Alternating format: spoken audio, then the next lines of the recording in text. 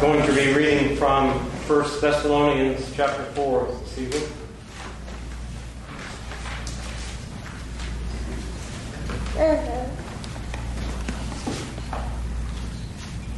First Thessalonians chapter 4, verse 1. Paul writes, "Finally then, brethren, we request and exhort you in the Lord Jesus, that as you receive from us instruction as to how you ought to walk and please God, just as you actually do walk, that you may excel still more." Let us pray. Our Heavenly Father, we do ask that you would instruct us and teach us, that you would have mercy on us for the way in which we are finite and we are limited in understanding and wisdom. And yet we pray that you would bestow your grace upon us, that you might give us capacity to learn, to grow, and especially to worship you in spirit and truth. We ask that you would do these things for the building up of your church and for the glory of Christ. In his name we pray. Amen. For the summer evenings that we are going to gather together, I've been looking at the broad and what I find a difficult topic of the relationship that Paul has to the law of Moses, the Torah, the books of Moses. And not being a Jew myself, I have a hard time understanding his relationship, as he was a very consummate Jew. One who studied deeply and knew the Scriptures backwards and forwards, it seems, the Old Testament. And yet, much of what we read in Paul's books in the New Testament are polemical. That is, they are an attack on those that would come against Christianity. I had to look up what a polemic discussion is. I was not like our brother, I was not on the debate team in high school, and I never took a debate course in high school or college, and to my detriment, I think that I miss out. But a polemic is an aggressive attack on or refutation of the opinions and principles of another. And what we find is Paul speaking about the Christian life, the way we ought to walk, and he seems to signal that there is a way to walk and please God, as he uses the phrase here in Thessalonians, that is other than what the Jews expected him to say. The Jewish Christians, and we saw that in the book of Galatians, that they were expecting him to say a certain thing. And yet Paul is silent on a lot of what we might expect him to say about the law. And again, we saw that in Galatians, but also we see it in Romans and Colossians and Ephesians. And so we can sometimes wonder with the Jewish Christians, does the absence of Paul's command to walk according to the law of Moses, does that open Christians to walking in immorality, walking in sin, walking in a freedom that they should not have? Paul answers that in Galatians, but again, it's kind of, we're expecting him to say something that he does not say. But Paul does have teaching toward godly conduct. It's not as if Paul is saying, you now have a license to sin, but he does look at the Christian life, how we ought to walk and please God. We hear him saying rhetorically, because he can hear it coming through as he writes these letters. Paul asks, should Christians keep on sinning that grace may abound? And of course, we know his answer is, may it never be. God forbid. No, that is not the case. But what does he say about how we ought to walk and please God? What does he say about the law of Moses in relation to walking and pleasing God? Well, I believe the standard Jewish answer to that question would be by walking according to the law of Moses. If we look briefly at a few passages from the Old Testament, we see this idea of walking. It comes to the forefront. In Leviticus 26, we hear Moses writing, "If you walk in my statutes and keep my commandments so as to carry them out, then I shall give you rains in their season so that the land will yield its produce," and so forth. God is saying through Moses, if you walk in my statutes, walk in my commands. He's thinking of these laws that he has given to Moses to give to the people. Walking, it seems to be a metaphor which comes through clearly to live according to the law of Moses. In Deuteronomy chapter 8, we hear again Moses writing down these things and proclaiming them to the people. "Therefore you shall keep the commandments of the Lord your God to walk in his ways and to fear him." So the walking in his statutes, keeping his commands, walking in his ways, these are all phrases that the Old Testament uses for how to walk and please God, how to live a life that pleases Jehovah. To walk, again, is portrayed in Exodus chapter 16. It's in the passage about the rain. He says, "I will rain bread from heaven." And he says that I may test them whether or not they will walk in my instruction. Well, what is God's instruction but the laws of Moses that were given through Moses? So how were the Jews to please God? Again, the standard answer, I believe, would be to walk according to the law of Moses. The word to walk in the Hebrew is halakha. It was the word that the Jews used. They actually took that word and made a word out of it, being used for their conduct according to the law. The phrase is halakha, and halak is to walk. Halakha is that which they used as a phrase that meant to walk according to the law of Moses. It was a metaphor for referring to how they ought to conduct themselves in their lives. Again, using Paul's phrase, what would we walk and please God? We will walk according to the law. And we know that in Paul's day, or at least in Jesus' time, we hear him being asked a question where they are referring to this idea of walking according to the law of Moses. In Mark chapter 7, the Pharisees and scribes come to Jesus and they say, "Why do your disciples not walk according to the traditions of the elders, but they eat their bread with impure hands?" There's still that idea ingrained in the Jewish culture of walking and pleasing God means following the commandments of the law of Moses. Now, the Greek word is peripateo, which again means to walk, and it has an idea in the scriptures of to conduct oneself. It's a Jewish thought, but it's expressed in the Greek words in our scriptures. Paul uses the metaphor 32 times in his letters to talk about conduct concerning believers, that you ought to walk in a certain way.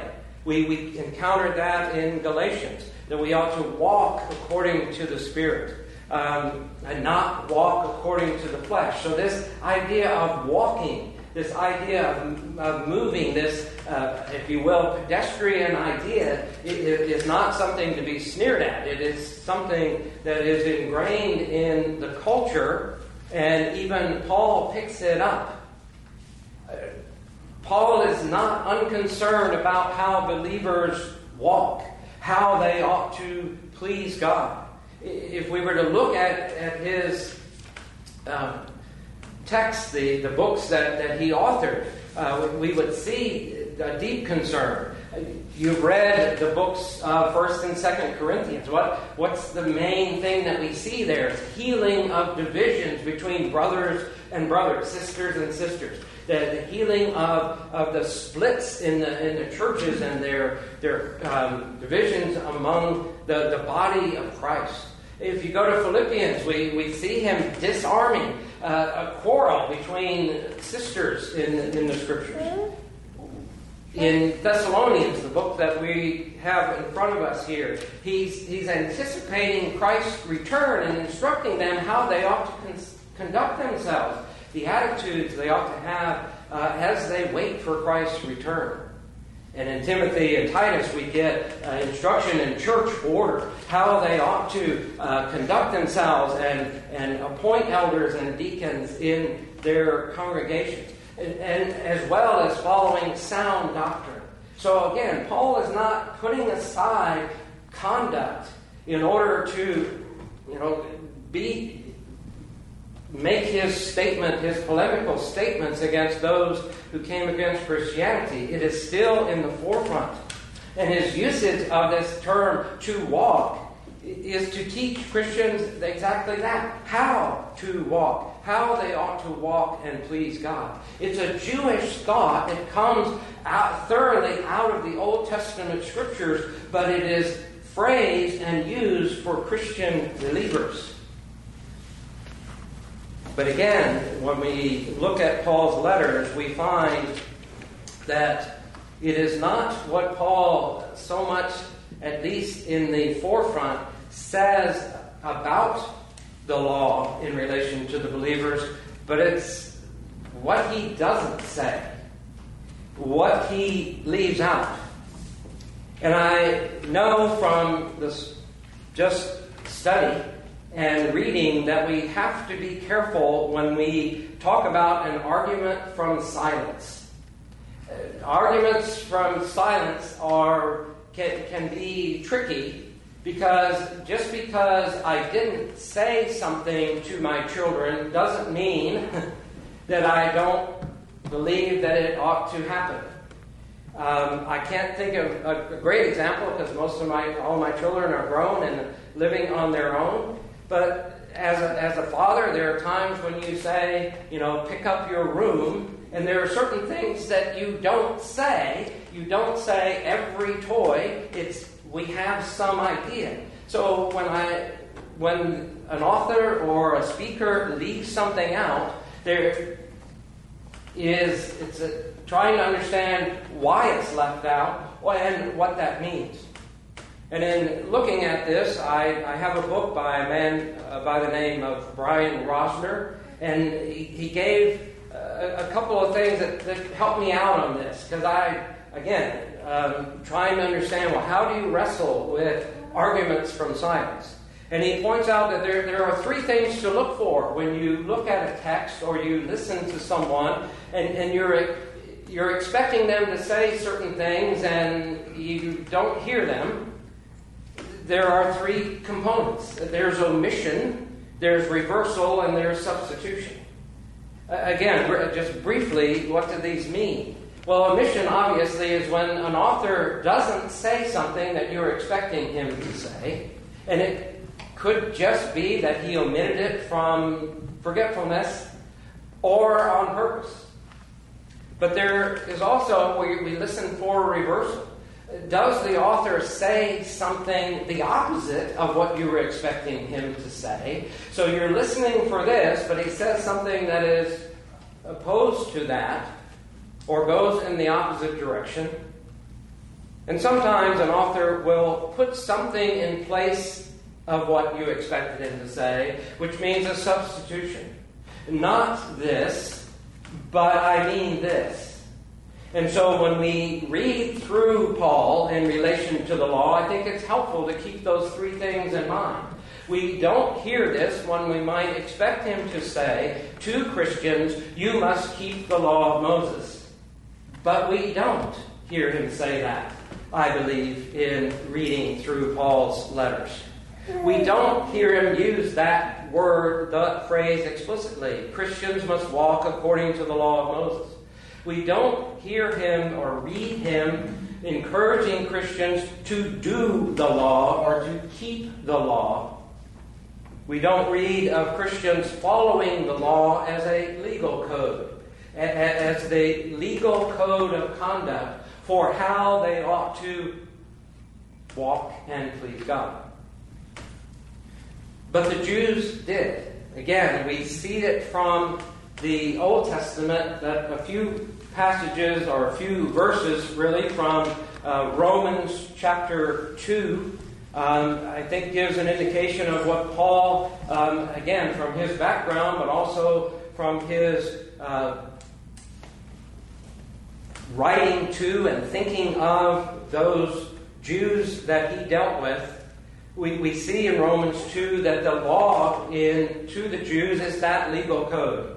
In Romans 2, verse 17, he writes, "But if you bear the name Jew, and rely upon the law, and boast in God, and know His will, and approve the things that are essential, being instructed out of the law, and are confident that you yourself are a guide to the blind, a light to those who are in darkness, a corrector of the foolish, a teacher of the immature, having in the law the embodiment of the knowledge and truth. You, therefore, who teach another, do you not teach yourself?" We see a lot of things in there, and I don't intend to unpack all of those things, but we hear words like rely on the law, boast in God, and later he says boast in the law. The Jews have light, they have knowledge, they have truth because of the law. But we don't read Paul writing those phrases for Christians. We don't read him writing those things to believers in Christ, the Gentiles who have come to know Christ, or the Jews who have come to know Christ. But we do read phrases, as we read in Galatians 3, "The righteous man shall live by faith." The Jew would say, again, if you bear the name Jew and rely upon the law. Well, Paul doesn't use that phrase to Christians, but he does say you must have faith in Christ. The righteous man shall live by faith. And he's writing in Galatians, but he's quoting from the Old Testament book of Habakkuk. Or in Romans 15, he writes, "Therefore in Christ I have found reason for boasting in things pertaining to God. In Christ Jesus I find my reason for boasting, not boasting in the law and my ability to keep that law." And of course in Galatians 6 he writes, may it never be that I would boast in anything except in the cross of the Lord Jesus Christ. In Romans 15 again, he says, "For I say that Christ has become a servant to the circumcision on behalf of the truth of God, to confirm the promises given to the fathers." He's looking at truth. He's looking at the will of God. He's looking at that which God would teach His people. And he says, "For I say that Christ has become the servant that instructs me, that helps me see these things." He doesn't tell Christians that in the law you will find truth as it relates to God to confirm the promises.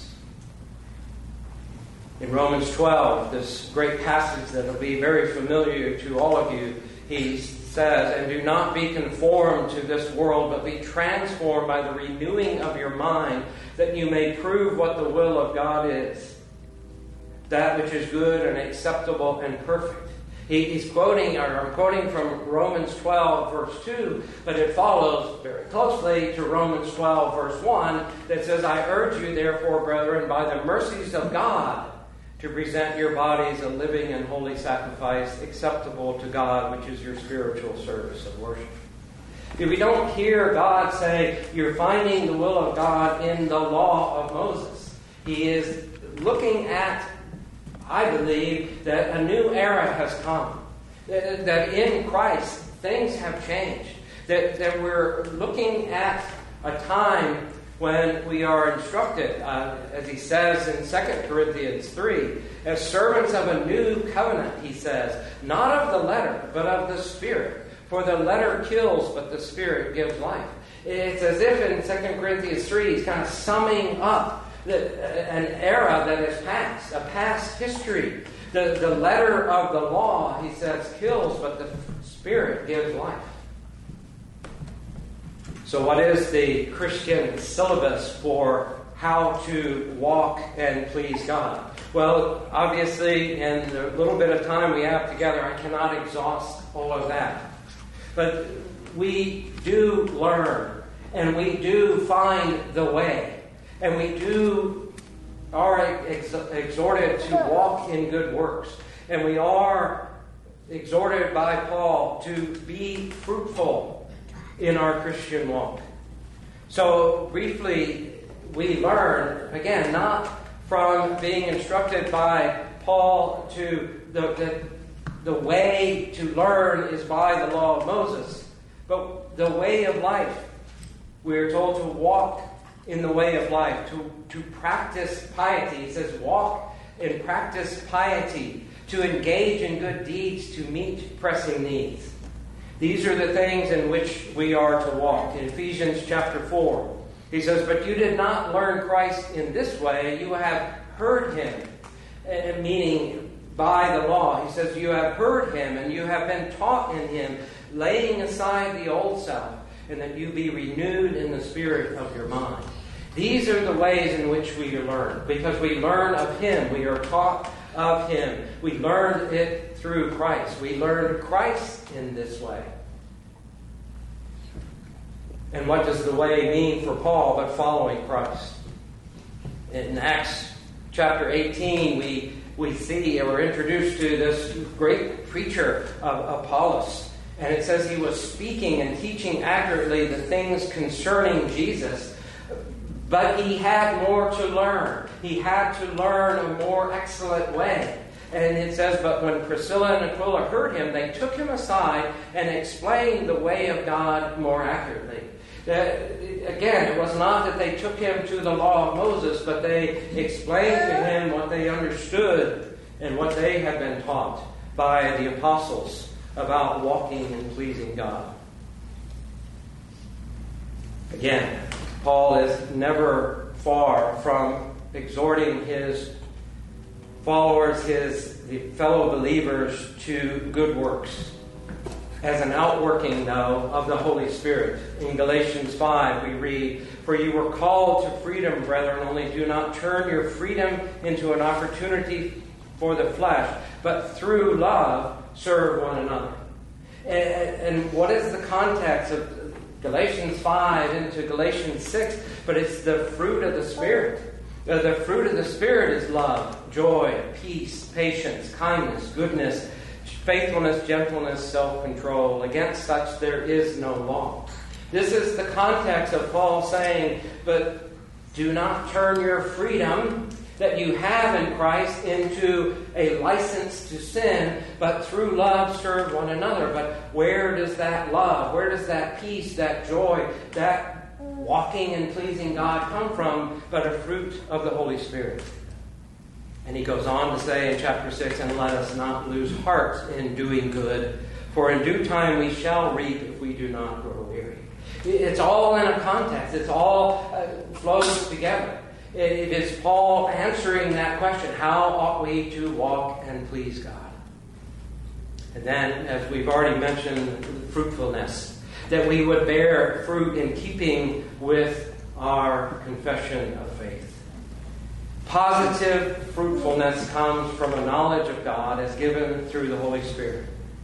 In Colossians 1, we hear Paul writing these words, we have not ceased to pray for you, and to ask that you may be filled with the knowledge of his will in all spiritual wisdom and understanding, so that you may walk in a manner worthy of the Lord, to please him in all respects, bearing fruit in every good work and increasing in the knowledge of God.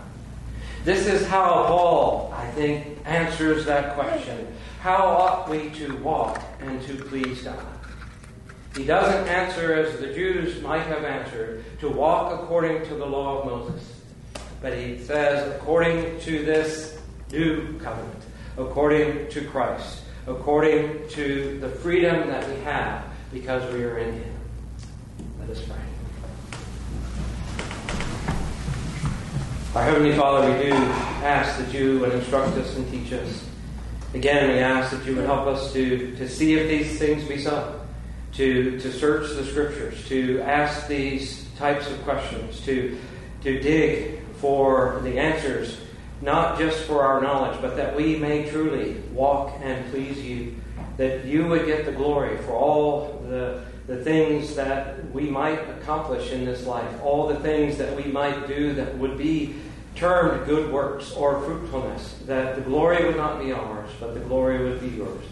We ask that you would do these things. Again, build up your church and make her that bride to be presented to you without spot or blemish or any such thing. In Christ's name we ask it. Amen. Please rise for the benediction from 1 Thessalonians chapter 3. Again, Paul writes, "And may the Lord cause you to increase and abound in love for one another and for all men, so that he may establish your hearts unblameable in holiness before our God and Father at the coming of our Lord Jesus with all his saints."